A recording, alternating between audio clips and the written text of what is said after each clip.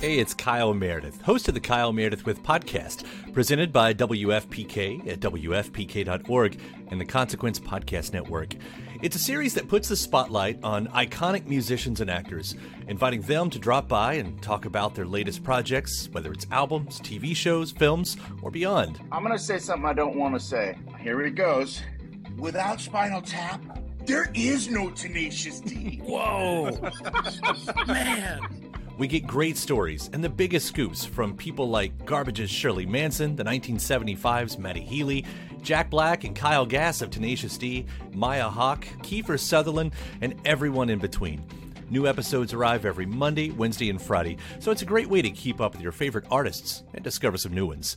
You can find Kyle Meredith With on the Consequence Podcast Network or wherever you get your podcasts. For the ones who know safety isn't a catchphrase, it's a culture. And the ones who help make sure everyone makes it home safe.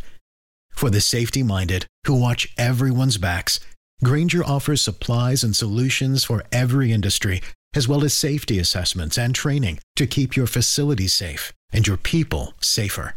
Call, click Grainger.com, or just stop by. Grainger, for the ones who get it done.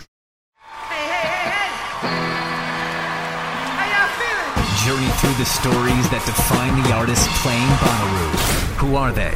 What are they? What will you see? The what? Which bands? This year, that matter. Yay. With Brad Steiner and Barry Corder. Another Bonnaroo veteran that we've lost probably way too early. Probably is not the right word. But December 8th, we lost Juice WRLD. And Barry, I was going back and looking at all of the artists that have played Bonnaroo that we've lost. And the list is like the heavy hitters of the last 25 years. It is, you could create an entire festival just on the artists that we've lost in the last 15 years. It's not even the young ones though. It's the ones that I apologize. It's not even the old ones though. It's not even the ones that, you know, you can be like, man, we had a good run with them. It's the young ones that get. I mean, Mac Miller. You know, Juice WRLD. Those are the ones that really, really, really hurt.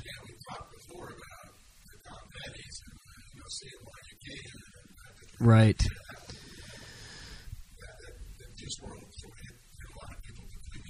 You a big Juice WRLD guy? So it's weird because you're Barry without an A, and he was Juice WRLD without an O.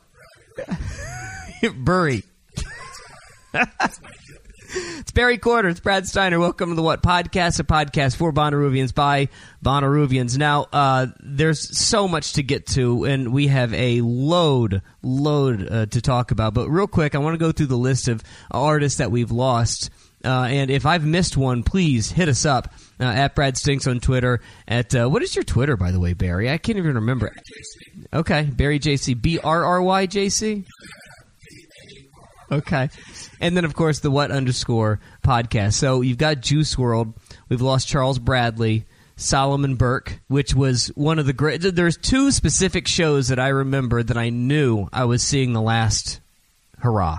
I knew it was going to be dangerously close to the last show that they ever did. And in fact, one person on this list, it was the very last show they ever did. Solomon Burke, one of those guys who is the king of Philadelphia soul, and I am a unabashed 60s soul obsessed lunatic, and Solomon Burke was my guy. There's times when you know that you're never going to get this ever again. And I know that you have your favorite artists on the planet, and I know that you're probably going to go see them at Bonnaroo if they show up at Bonnaroo. But more often than not, you could buy a ticket and go see them. Solomon Burke was not that guy. You could not just go find a ticket for Solomon Burke. So the fact that he was at Bonnaroo, it was like it was specifically chosen for me.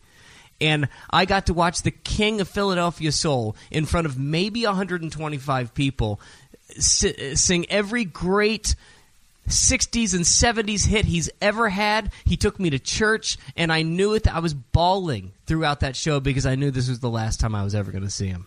Yeah, it's a weird thing. We've talked about this before again with the Tom Petty. I don't even know. I think Alan Toussaint's on the. You know, I didn't have him on the list, but thank you for adding him. Yeah, Alan Toussaint. He's one that I actually, my wife has been on one time. I actually didn't know that. He actually came up for the Springsteen night.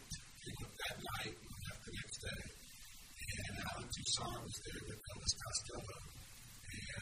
And Wow. made her. I told you I used to bring my kids to the other night for a concert series here. And when the big time names, I would take them when they were children and hold them up and say, "You'll thank me later." Really? Kim Lowe, I'll think of some of the others, but I did the same with her. She's a big Elvis Costello fan. Yeah. And I said, "You'll thank me." I wonder if when I went to Music Midtown in 2001, and I stood next to a guy with a kid on his shoulders, and we were at the Rick James concert. I wonder if he had the same feeling about his kid.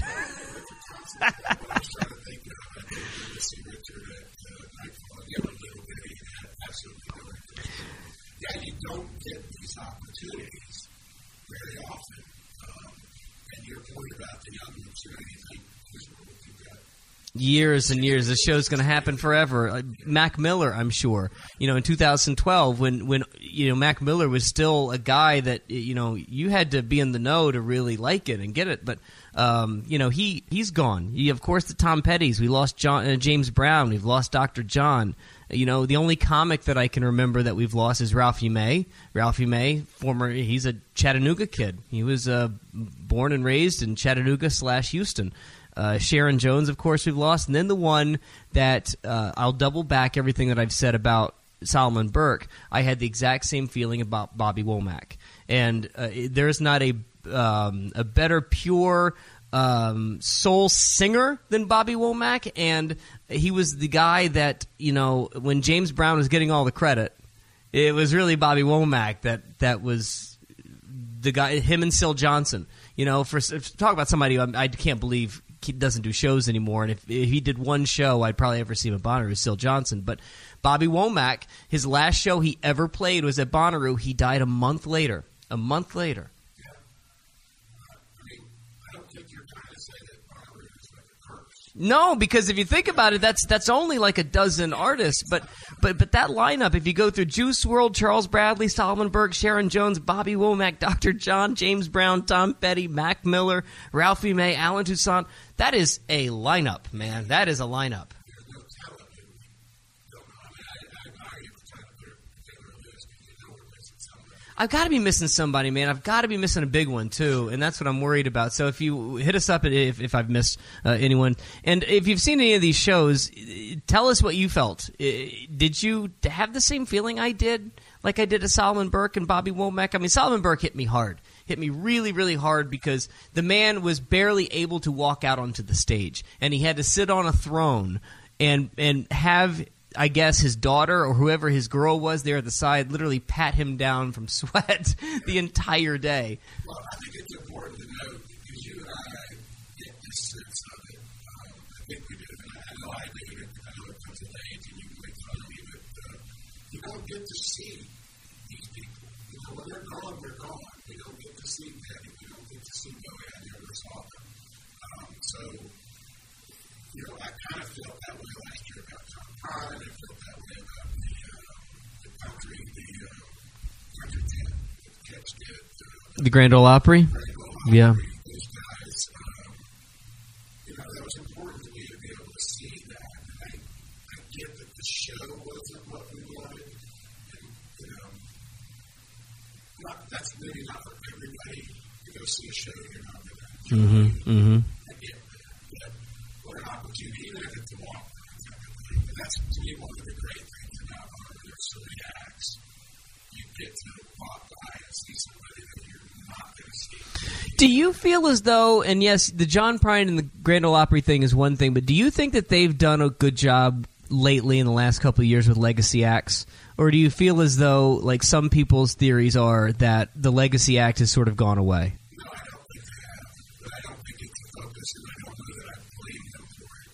I've heard mixed things. Some people like the Earth, Wind & Fire show from a few years ago. I didn't care for it. I just thought But you were really excited about it. I was extremely excited about it. I thought the show was just basically, and I get that, the lead singer, Perdine is the bass player, so like whatever his name is that is ill and it's no longer with him. It felt like a tribute show. Yeah. That's not their fault, but that's part of it. That's the struggle you get with legacy acts. Another one that comes to mind that I'm glad people saw that blows my mind that Bonnaroo book was Wanda Jackson. Man, see, the Wanda Jackson thing was going to be I was hoping you were going to bring that up because, boy, do I love Wanda Jackson. And she struggled at that show, and she said so. She was battling the heat. She was an hour late. She just didn't. Well, I ended up seeing Wanda Jackson twice on that tour because I was so obsessed with her. I saw her in a sit-down theater, and then I saw her at Bonnaroo, and the Bonnaroo show was just one of these things like, oh, God, I hope she makes it. I hope she makes it. Because it's fun. It's a really, really fun show, but it's those kind of acts, and precisely to your point, that I wonder if they're even paying attention to anymore. Because it takes somebody in that office to know exactly what they're doing and to be able to find the person. And here's what I'll say. And I know, well, I don't know, but I hope to God the AC people are listening, and I'm begging you, find Syl Johnson just for me. If there's anything that you could do just for me, find Syl Johnson, who is the guy that's been sampled more than any other 60s soul artist ever other than James Brown. Find him from Chicago, drag him to the farm, and please put him on a stage, and I don't care if 35 people are there. Now back to another legacy act, but never really got, I mean, he wasn't there because he was dead, but William Onyeabor. They did the Atomic Bomb William Onyeabor tribute, and again, there might have been 300 people at it. You know, it's these kind of acts that like just don't move the needle for very many people, but boy, do they give Bonnaroo a slice and an angle that nobody else has. I'll tell you one that you missed that I was not going to miss was Angelina Kidjo. Right, I know, you're right. Put her in legacy act. The buzz backstage, around that side stage, I've never seen anything like it. There was the ushers were pointing out to me that so-and-so with my nation and that so-and-so. One usher said, all I know is that my boss came up to me and said, take care of that. Wait, that wasn't me? It wasn't me. Oh, damn it. But that was cool. To see an Angelina Kidjo who I adore. Like you said, 300 people. Yeah, you know. I get it from this standpoint, like your point is, just to be able to say you saw them is one thing. They need to deliver the show. And that's what I think. Well, Sharon Jones always brought a show. She never left anything to be wanted. Charles Bradley's show, to me, was, man, that was the pinnacle Bonnaroo moment, because it's a Saturday or Sunday, I can't remember. I think it's a Sunday. That was that church moment that I've been begging for them to bring back. I want church on the What stage at 2 o'clock, 1 o'clock in the afternoon. Charles Bradley, there was maybe 1,000 people tops at the What stage, and he came out at the end of the show and hugged every single damn person in that audience, and it was unbelievable. I'll never forget that moment, and it was like him saying thank you and appreciating what he had gone through for 30 years to get to that moment, and he had it, and he got it, and he wanted to say thank you to every single one of them. You know, there's somebody in that office that pays attention to this. There's somebody that does it. I don't know how much attention they're paying to it, but if there's an audience that still appreciates it, I think it's the Bonnaroo audience. Agreed. And the fact that you're asking this question, I think says a lot to that. That to me is the best part of Bonnaroo, that it's good. Yeah. And you go on with you, not just Monday or Tuesday, but months later, and realize, wow, I got to see so-and-so. Right. Now, I appreciate you joining us on this episode. There's so much that we've got to get to, and we spent a lot of time, probably way too much time on the in memoriam stuff. But there have been Rue clues that have come out.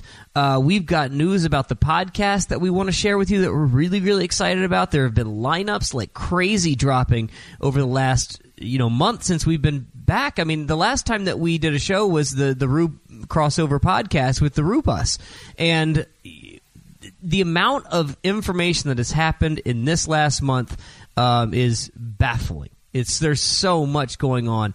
So I was just going to run through some of it, but I think that we probably should start with... Well, actually, I don't know where to start. Because I want to talk Lizzo. I want to talk the other lineups. I want to talk the Rue Clues. You want to go through some of the Rue Clues first? Okay. All right. So there have been 5. There's been 5 Rue Clues, and here's what I know about the lineup. The lineup is coming out the second week of January, and my bet is based on the history of Bonnaroo and going through all of my old emails and how they position it. I'm going January 14th. It's a Tuesday. They normally like to release the lineup on Tuesday, and it's going to be one of these first thing in the morning things as well, like they've been doing over the past few months. So my bet, and this is my educated hunch based on what I know and the people I know, I'm going with January 14th. But, as always, I reserve the right to be wrong. Now, you go through what the Rue Clues have been saying, and I can't remember how many they've done in the past, but we've already have 5. First is Loop Daddy. Now, which is weird because that's what we call Barry. I didn't know that Barry was going to be... I don't know Loop Daddy, and someone's going to have to... We need a guy. We need a guy on Loop Daddy. Do we have a correspondent for Loop Daddy? I need Loop Daddy. I need a Loop Daddy guy or girl. Rez was the third clue, and boy, do people love Rez. And again, I'm going to assume that it's one of these EDM acts, and it's one of these that is constantly talked about, but it's like, for me, it's like the show Lost. I never watched it, but it's so far into the mainstream culture, I've lost it. There's no way that I could catch up now. It feels like Rez is such a big deal to so many of these people that I feel like I'm just now joining the party way too late. King Gizzard is another one that is a big hit on the Reddits. And then the 2 that I know pretty well, and I can tell you a couple stories about, is Pine Grove and Still Woozy. Pine Grove's a struggle for me. As an indie alternative kid who lives and breathes that thread of music, Pine Grove is such a struggle for me because they simultaneously are such a great set of songwriters. That kid can really, really write a song. But so often, the way that it is then performed and executed comes across so whiny. There's just this whine about it that is really, really tough. Now, Old Friends is damn near one of the best written songs of the decade. The last album, they had a song called Old Friends, and it sort of chronicled through a relationship that went wrong and how he was too wrapped up into himself, and he didn't really realize it until he ran into an old friend on the train, and it turns out somebody close to both of them had died, right? It's a brilliant song. I mean, the way that's crafted and put together is insanely brilliant. But I specifically went to a music festivals that shall not be named to see Pine Grove. That's the only reason I went to see Pine Grove. And I went to it, and they played that song, which was at the time their biggest hit. They played it first. And guess when I showed up? About 7 minutes into the set. They played the biggest song, their only song, first, and I missed the entire thing. Here's the other thing that they do on stage that I swear to God I hope that they have fixed, because I really want to like them. I hope you understand that I want to like Pine Grove a lot, because I like him so much as a songwriter. They wear shorts on stage. No, they don't take their shirts off, thank God, but they wear shorts on stage, and that is a deal breaker for me. It's a deal breaker. You're not taking this seriously. MGMT did the same thing at Hangout, and I'll never forgive them for it. You've got to take this more seriously than wearing a T-shirt and some Bahama John shorts. You can't do that to me. Yeah, you mentioned that before with another artist about appearance. I get it. It's all about image. Image counts. I just want you to take this as seriously as I'm taking it. That's all. That's all. Okay, and then finally, Still Woozy. Dude, I love Still Woozy. Still Woozy's my Quinn 92. Now, I told you all year last year how much I loved Quinn 92. This guy, Still Woozy, Yes, and knowing him now on a personal level, I understand why he's doing it. I understand the bit that he's trying to pull off. But Still Woozy is sort of in that vein. And I was lucky enough to have dinner with Interscope Records the day that they got signed during Lollapalooza. And the way that the record people were talking about Still Woozy, it's like they had uncovered, I mean, Taylor Swift is too far, but it's like they had found the next great artist, the next big one. And they, believe me, they feel so strongly about Still Woozy, the way that they stream, the way that they sell. They think they have a monster. They think they have an underground monster that's waiting to erupt. And if that's the case, and you have somebody like Interscope Records who feels so strongly about an artist, that means they're going to put a lot of money into them. That means they're going to put a lot of investment into them. And you might be looking this time next year saying, oh my God, Still Woozy played Bonnaroo probably on a Thursday night? Wow. That band, those guys are really, really good. In fact, I don't even know if it's those guys. It might just be a guy now that I think about it. But either way, give them a listen because they're going to be a Thursday night stunner.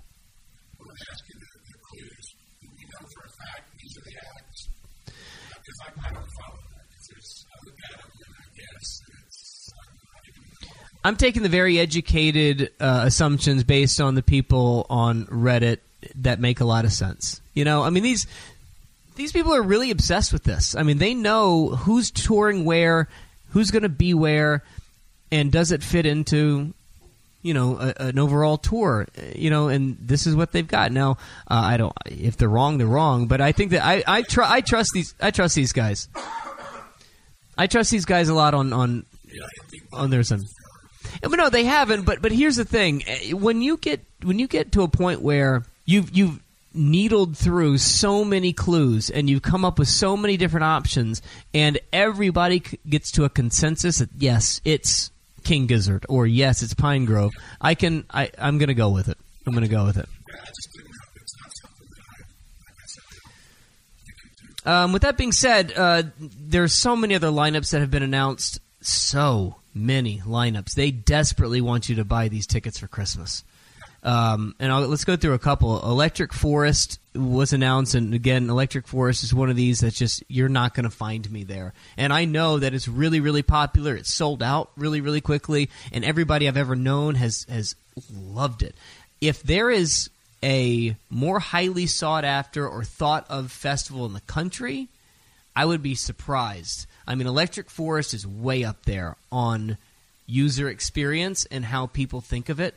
I've never heard someone have a bad word about their experience at Electric Forest. I would just add, I have the list in front of me that Pace Magazine came up with their 2019 best festivals, and Big Ear was one, and Bonnaroo was two. Well, that's AC and AC. And then there's a bunch from around the world. So did our own Moon River get in there? Did we? Okay. We got Big Ears, Bonnaroo. 3 was High Water Festival in Charleston. I'm sure that might also be big in AC. I don't know. And then Iceland Airwaves in Iceland. That's what I mean. You go from Big Ears in Knoxville to Iceland. Montreal Jazz Festival. Really? And not the New Orleans Jazz Festival, huh? Because is that not the same people, too? Oh, stop it. Yeah. Throw that list in the trash, Barry Corder. Throw it in the trash, because Music Midtown is garbage. It is garbage. I'm stunned. What did they do a description on each one of these festivals? Read to me what they wrote about Music Midtown. I hate to be so mean about this, but I've never had worse musical user experiences than at Music Midtown. Let's see, major music festivals may have become a wash of major label uniformity and corporate branded tents, but that doesn't necessarily suck. Yeah, it does. So it just goes on and on. I mean, I think it's experience. I don't know. I didn't read the entire list of them. That's stunning. I can't take that list seriously all of a sudden. I can't take it seriously. I always tease you. You write yours on your own VIP. I got my head already. There's just no culture to. I'm not going to get it. I'm not going to argue about. I'm not going. I'm stunned. So you've got the Something in the Water Festival in Virginia Beach, which, by the way, I need to say something about the Something in the Water Festival. I have never been, and I'm sure it's a wonderful festival. But can we please, as a collective group, fight back at people who alphabetize their lineup on their poster? Something in the Water has a real lineup, but it took me to get to the P's to see Post Malone. That is a problem. When I know that it's dopey, but that kind of stuff to me matters, and I didn't want to look through your whole lineup to find artists that I might like. I want you to tell me who's your best. Tell me. It's bad for the eye, and I hate to make such a weird argument about this, but dear Something in the Water Festival, you might have a great festival, but I can't go because I can't read your poster. I just think, I want to make this point at some point during this podcast, but now seems like a good time. I just think it's fascinating that, 4 years ago, you and I were just sitting around talking about how much we like Bonnaroo, and now here we are in December doing, how many did you say this is, our 80th or 60th podcast? Oh man, that's a conversation for Lord Taco. I don't know the numbers. But I mean, the whole growth of the festival industry today is. Well, but there's so many that.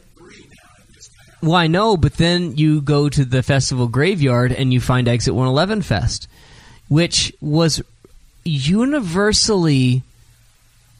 Exit 111 Fest was universally praised.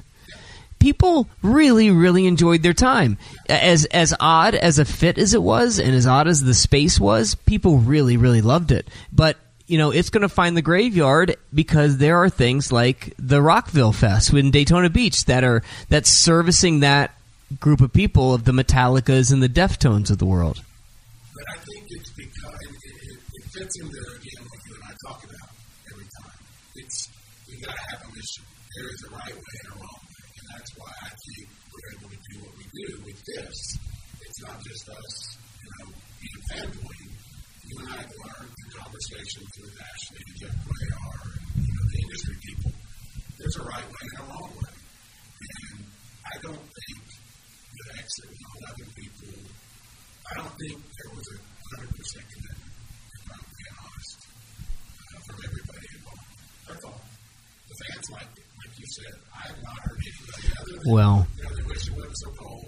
We should have a rain. Let me tell you something. If that was less than 100% commitment on everybody involved, then they're better at this than damn near everybody that's ever done a music festival. Because if that was 60%, wow. I mean, that's really well done if you could pull off 60% of your, care in the world and you still pull off Exit 111 Fest. That was universally praised. I don't mean to say they didn't, do it well.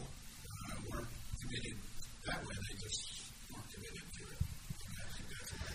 I think that's and then the final one that I wanted to bring up was Hangout Fest, because I don't know how out in the public this is, but I'm going to talk about it anyway. But apparently, Sean O'Connell, who is the guy that was really early on for Bonnaroo, he helped with the booking and helped with the radio compound and some of the media stuff, went to be the CEO of Hangout Festival years ago. And I give him 100% of the credit for turning Hangout Festival into what it is today. He made it a much better user experience. He turned it into a major product. And, he was helped with Golden Voice when Golden Voice came in and sort of, bought it most of the shares of it. But Sean O'Connell is one of the great minds in this world when it comes to music festivals, and he did an absolute phenomenal job with Hangout. He's no longer there. The lineup that you see, from what I understand, is not the person. He didn't book this lineup. He booked most of the ones in the years past. He didn't book this one. He's off to doing other things that I don't know if are public or not. But the guy knows what he's doing, so he deserves a ton of credit for what Hangout is. No matter if you like Hangout or if it's a festival for you or a lineup for you, I'm telling you, based on everything that I have gone to, all of the festivals I've gone to, Hangout is as good of an experience as it gets as far as an organization is concerned. And you would have known that had we been able to put out our Hangout episode last year. Our conversation with him was never aired. But he's part of that group of people that you and I have talked to about how to do these festivals. And you learn a lot from him. Talking to him, I did anyway. Just the level of detail that goes into these things. It's fascinating. I'm almost as interested in that as everything. Well, how do you get a crowd from point A to point B? How do you make sure the vendors are happy? How do you make sure everyone's happy? Yeah. That's what we talked about. You go through the Hangout lineup, and you've got Chili Peppers, Post Malone, Billie Eilish, Marshmello, Lana Del Rey. Shockingly, I'm no Red Hot Chili Peppers historian, so I can't talk too much about,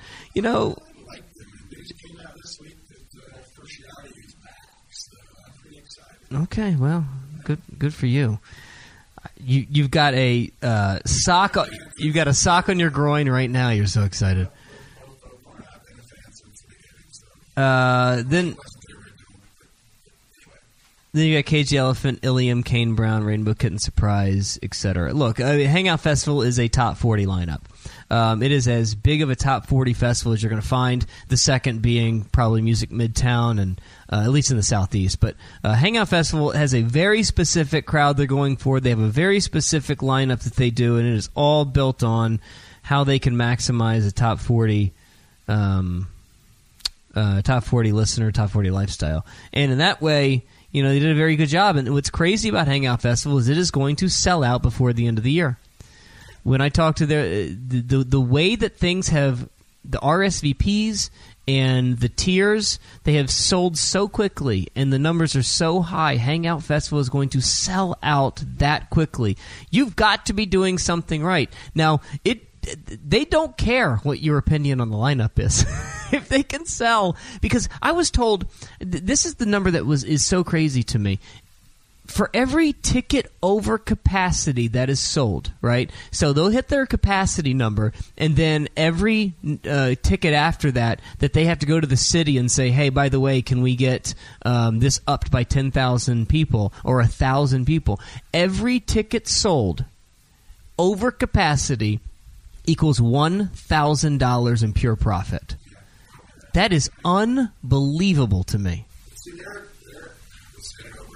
a good example of just being smart. They combined. You didn't want to go to Gulf Shores. Well, I was the guy. I didn't want to go. Because my argument was always, if I go to Hangout Festival at the end of the day, when it's all said and done, I'm stuck in Gulf Shores. But then I realized when I went, I'm stuck at Gulf Shores. I mean, it's actually it's really well done. You're graduating from high school or college or whatever. Weekend in Gulf Shores is already a win. Well, that's a good point. And now there's a festival involved. Yeah, that's a good point. So, yeah, it's a genius idea. It's a really good point. So, again, this is the Bonnaroo podcast for Bonnaruvians by Bonnaruvians. Barry Quarter. I'm Brad Steiner. This is the What Podcast. Follow along the what_podcast.com or, the what_podcast on Twitter, the whatpodcast.com for all of our previous episodes and season. I guess when we hit Lineup Day will start our third season. Our third official season, we're set up for about 15 to 16 shows, but throughout next year and throughout the third season of the Bonnaroo podcast, the What Podcast, we are adding a little wrinkle. And we're really, really happy to announce because, and by the way, not only happy to announce, but also very scared to announce. I'm very nervous about this because this is a direct reflection on how much we're actually liked and if you actually like the product enough.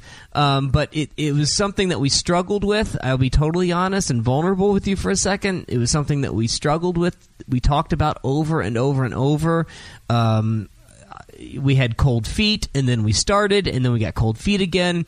It's very it's very nerve-wracking to put yourself out like this, but we are now officially on Patreon. We're doing the regular podcast thing and, asking you if you would like to be a part of our Patreon. There is several levels that you can join with, and as low as $2 you can be a Patreon, and up to $20 a month you can be a Patreon. And I wanted to go through some of the levels in which we've sort of set up, because we kind of wanted to create some cool things that allow you to be a Patreon, and more than just, hey, we'll talk to you some more. We'll do more content, which is cool. And we think that people like content, and we can do it. I mean, not like we got anything to do, but we wanted to add some more things to it so that you can feel even more tied to this product as you already are. Yeah, this is pretty cool. I'm excited about it. I'm nervous as you are. It's it feels like passing that note across the aisle to the girl next to you and asking her to check one of those boxes. Right. It's interesting you put it like that. Like, do you like me? Yes or no? To me, it feels like I'm sitting outside homeless, asking for a few change. It's sort of as if I'm some sort of busker. That guy's guitar is out of tune. We've got 5 different levels of Patreons. The $2 a month for a commitment of 5 months gets you a shout on the show every show. And we'll go through a list of them at the end of the show, and we'll thank you immensely for your support. That's the high 5. The Marty McFly, it's $4 a month, and we've added our own What Podcast Koozie that will also keep your PBR cold and allow you to be a good dancer. It's pretty good. Now, of course, this is a per-month basis, and we hope that you stick around for the 5 months from January to the festival date, mainly because these things that we are printing cost money, and we hope that you don't just get it for $4. Then the third package is named after our good friends Repeat. We've named it the Glazed Package. You get, of course, the mention on the show, you get the koozie, and you get a What Podcast t-shirt that even makes Barry Corder look sexy. Yeah. Yeah, and even those shows, so you start at that package, and we're going to do secret shows for the people in that package and above.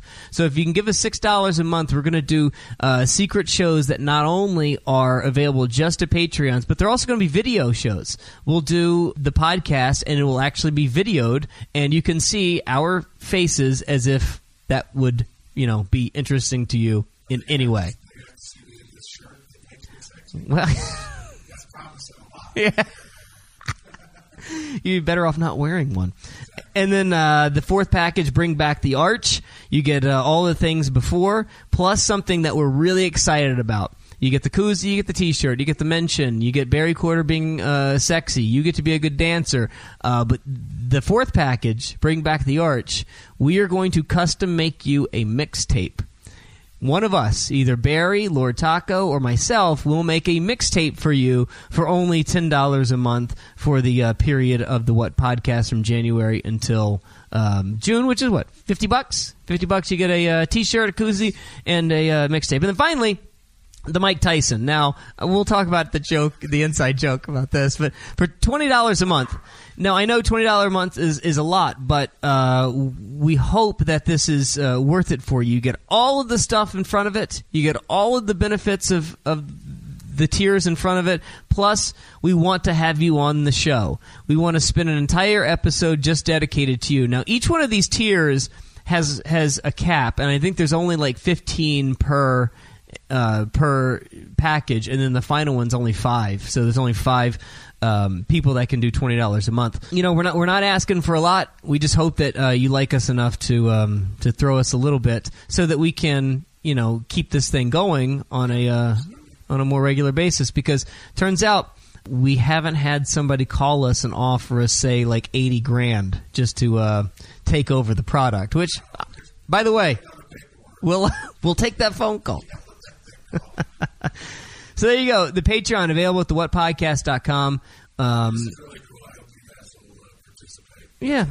It would mean a lot to us, and who doesn't want to see Barry Corder in some sort of sexy negligee?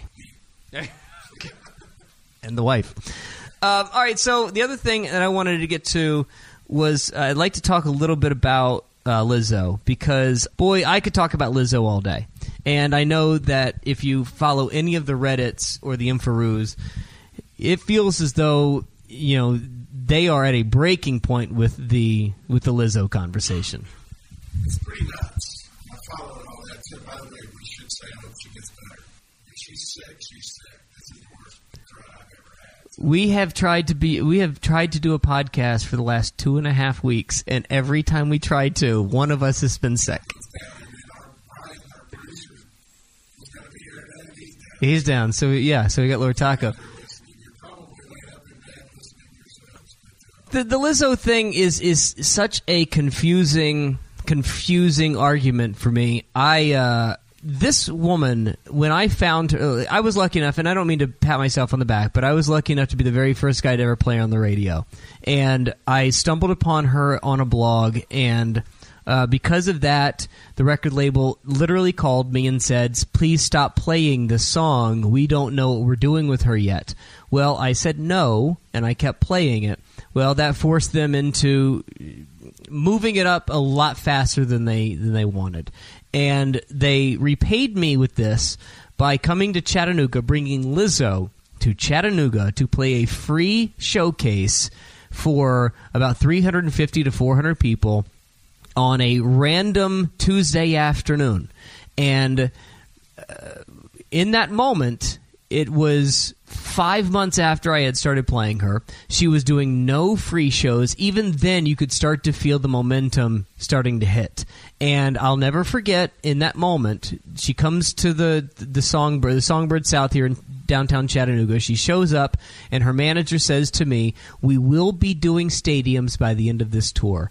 We're tracking on every metric. We see it happening." And even then, this was without a hit. She barely had a hit at the time, but the metrics were just moving in a way that they knew things were going to blow up. Whatever argument you want to make about somebody being a one-hit wonder or two-hit wonder or whatever, that's not how industry treats artists. They see the metrics and they see where things are going. They can track it very, very precisely, and they know exactly what the person's going to be worth 6, 8, 12 months from now, especially an artist like Lizzo. So even though I got to say things like I was the first in the country to play her, it didn't matter. It was predetermined. I mean, I didn't know, not at all. Not one. And they knew it. And they knew it because of the reactions from sales and streams and concert ticket sales. They knew it was something. They just needed to get the right... They needed an inside straight, right? And they got it. So when she It's like, if Home Depot, if you create a whatever, and Home Depot, a big box wants to buy it, you need to be able to produce enough of them for them to sell. They have to have the mechanism in place, right? The whole package in place, or at least they try.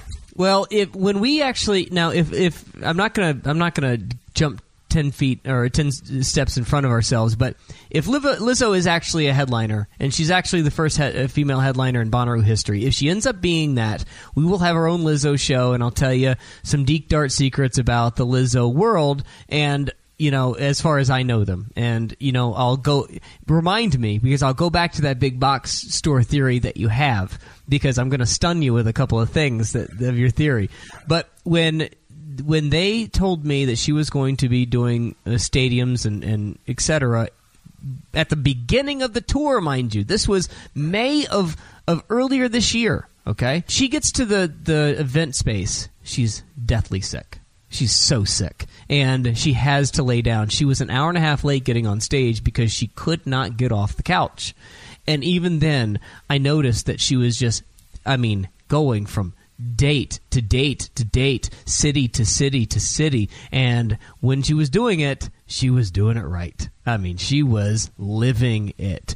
And I said then, I was like, you guys, I love you and I love her, but you guys got to calm it down a little bit because she is hitting it hard. And because she gives so much of herself on stage every night, and she was doing so many nights in a row. And so to even be able to fit her into a small showcase in Chattanooga, Tennessee was stunning that they could make that happen. But that hasn't stopped.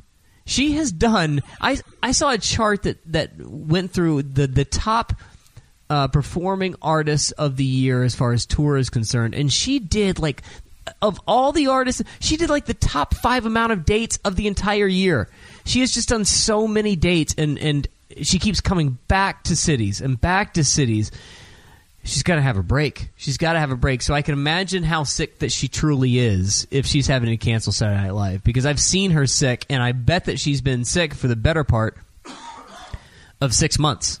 And it's just bound to happen when your immune system breaks down. So, that's separate issue. Sure. All right. Now, I want to clarify a couple of things. Yeah, sure. She would be, never mind.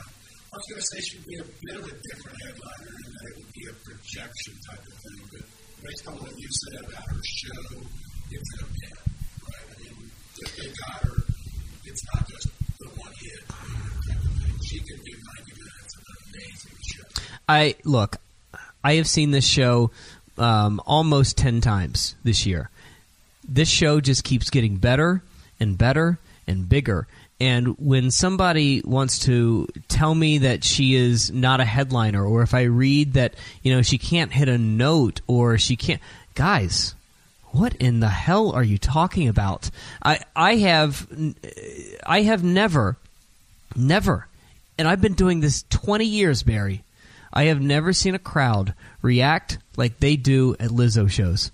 I've never seen it, and I don't mean to bloviate, and I don't mean to overstate this, but I have never heard a crowd lose their collective shit like I heard at the Tabernacle in Atlanta when I saw her earlier in the summer. This was the most amazing sound I have ever heard, and it just keeps getting bigger and bigger. The show just keeps getting bigger and bigger.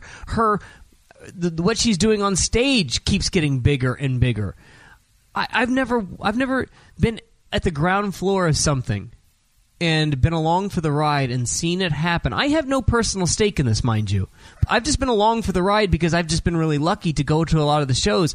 They're just better and bigger every time that I go. And it doesn't matter. It doesn't matter what if she misses a note or two, or if you don't know any of the songs. It is a damned blast. It is. Do you understand? I am a heterosexual male who knows all the Lizzo songs, but when Boys comes on, I'm screaming, I like boys, I like big boys, I like little boys. That is insane. That is a cult of personality that you can't get with damn near half of the industry. Half of the major artists in this, they would kill for what Lizzo has. And just because you're just now finding out about it does not mean that she is any less of a major, major headliner. And I read stuff like that, and I go through stuff like people. I read somebody write that Cardi B is a bigger star than Lizzo. That's a good point. That's the point that you made that I wanted you to make, is maybe with the show, I'm hearing you're going to get with her as a headliner, if that's the case, if in fact the case, is going to be a heck of a show. It is a major show. It's a real show. Don't sleep on this. It is a major show, and she not only she brings out guests every show. Every time. I've seen her, every time that I've seen her, there's Iggy Azalea's been there. Macaulay Culkin has been on stage. She even called Missy Elliott on the speakerphone and tried to talk to her via the speakerphone. Everywhere you go. BB Rexa showed up. Now, granted, this may not be for you. If you are a Fish fan, I understand that this is not necessarily for you. But she is worthy of the big stage, because that's how big that she is. You have to understand that this is as big of a zeitgeist and as big of an artist as you can imagine. And I read somebody say she's as big as, I would argue till I was blue in the face about her popularity and who she is and where she's going to be and where she's going to go versus Cardi B any day of the week. Because Cardi B has a limitation on her show. It's a limitation. You get 2.5 minutes of a hit, song over. You get 2.5 minutes of a hit, song over. 2.5 minutes of a hit, a dance break, song over. That ain't Lizzo. Lizzo is banger after banger after banger, and it's non-stop pummeling you for damn near 75 minutes. So the other thing was, I tweeted this out the other day about how I got confirmation that she is at least $1 million. Now, I want to make something really, really clear. I was not confirming that she was going to be a Bonnaroo. And reading it back, I understand how somebody read it that way, and I'm sorry about that. That's not what I was saying. I can confirm 1,000,000% that she is $1 million. And that is the least amount of money that she is. Now, she got $1.5 million for her New Year's Eve show in Vegas. Now, New Year's Eve shows, of course, are at an inflated rate. But she is at least $1 million for just regular shows. I can't tell you what her festival price is going to be. So if U2 is $5 million and Post Malone is $2 million or whatever it is, Lizzo's right there. Lizzo's right there. She would be the first female headliner in the history of Bonnaroo, and she espouses everything that Bonnaroo is about. When it comes to culture, there is not a more culture fit than Lizzo in the way that her body positivity, the way that she is screaming about equality, how she wants everybody to feel included, and then, at the end of the day, to love yourself. There is nobody that fits that brand better than Lizzo.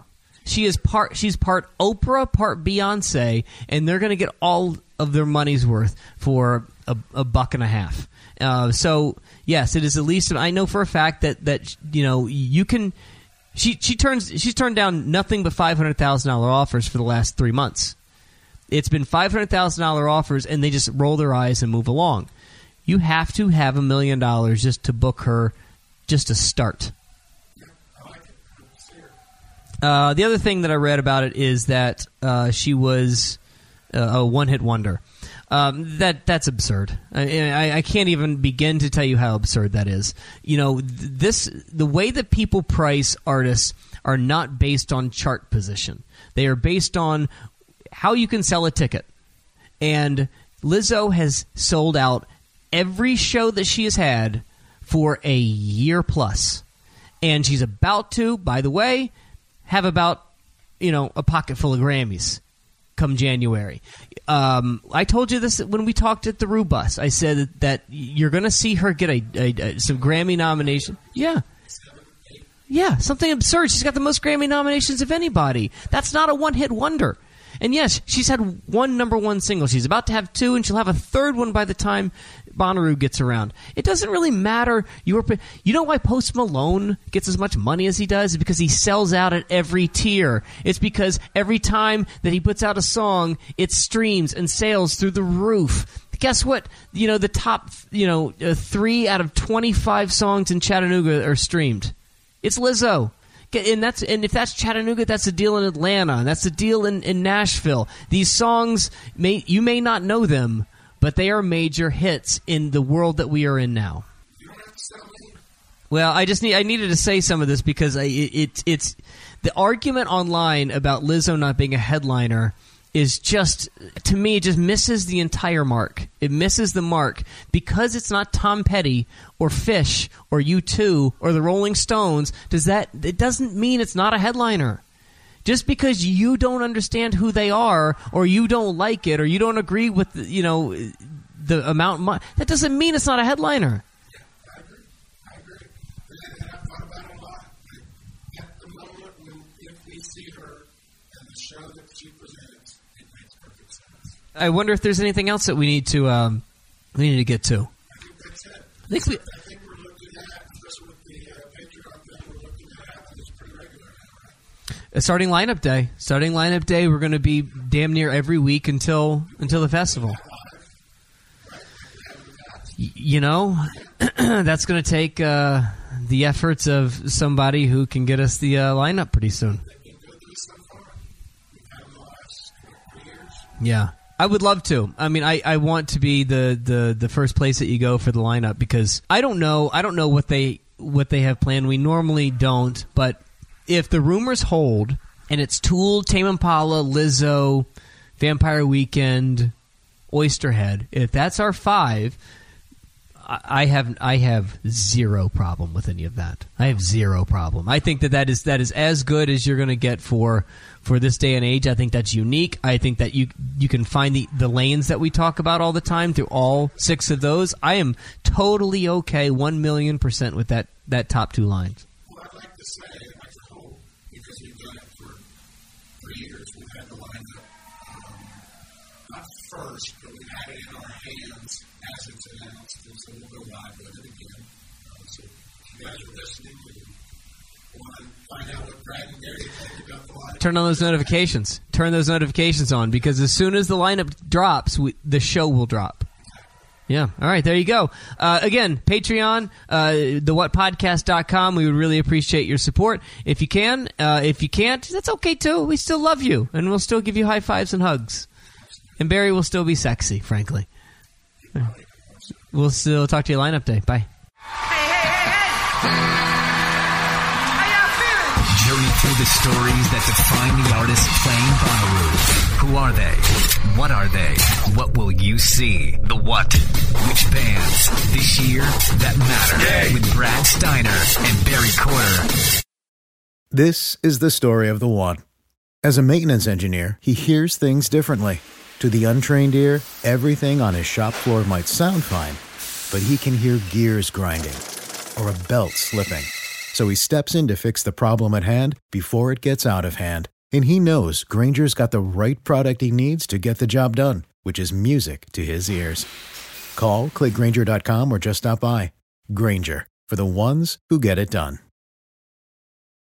When you need mealtime inspiration, it's worth shopping Kroger, where you'll find over 30,000 mouth-watering choices that excite your inner foodie. And no matter what tasty choice you make, you'll enjoy our everyday low prices, plus extra ways to save, like digital coupons worth over $600 each week. You can also save up to $1 off per gallon at the pump with fuel points. More savings and more inspiring flavors make shopping Kroger worth it every time. Kroger, fresh for everyone. Fuel restrictions apply.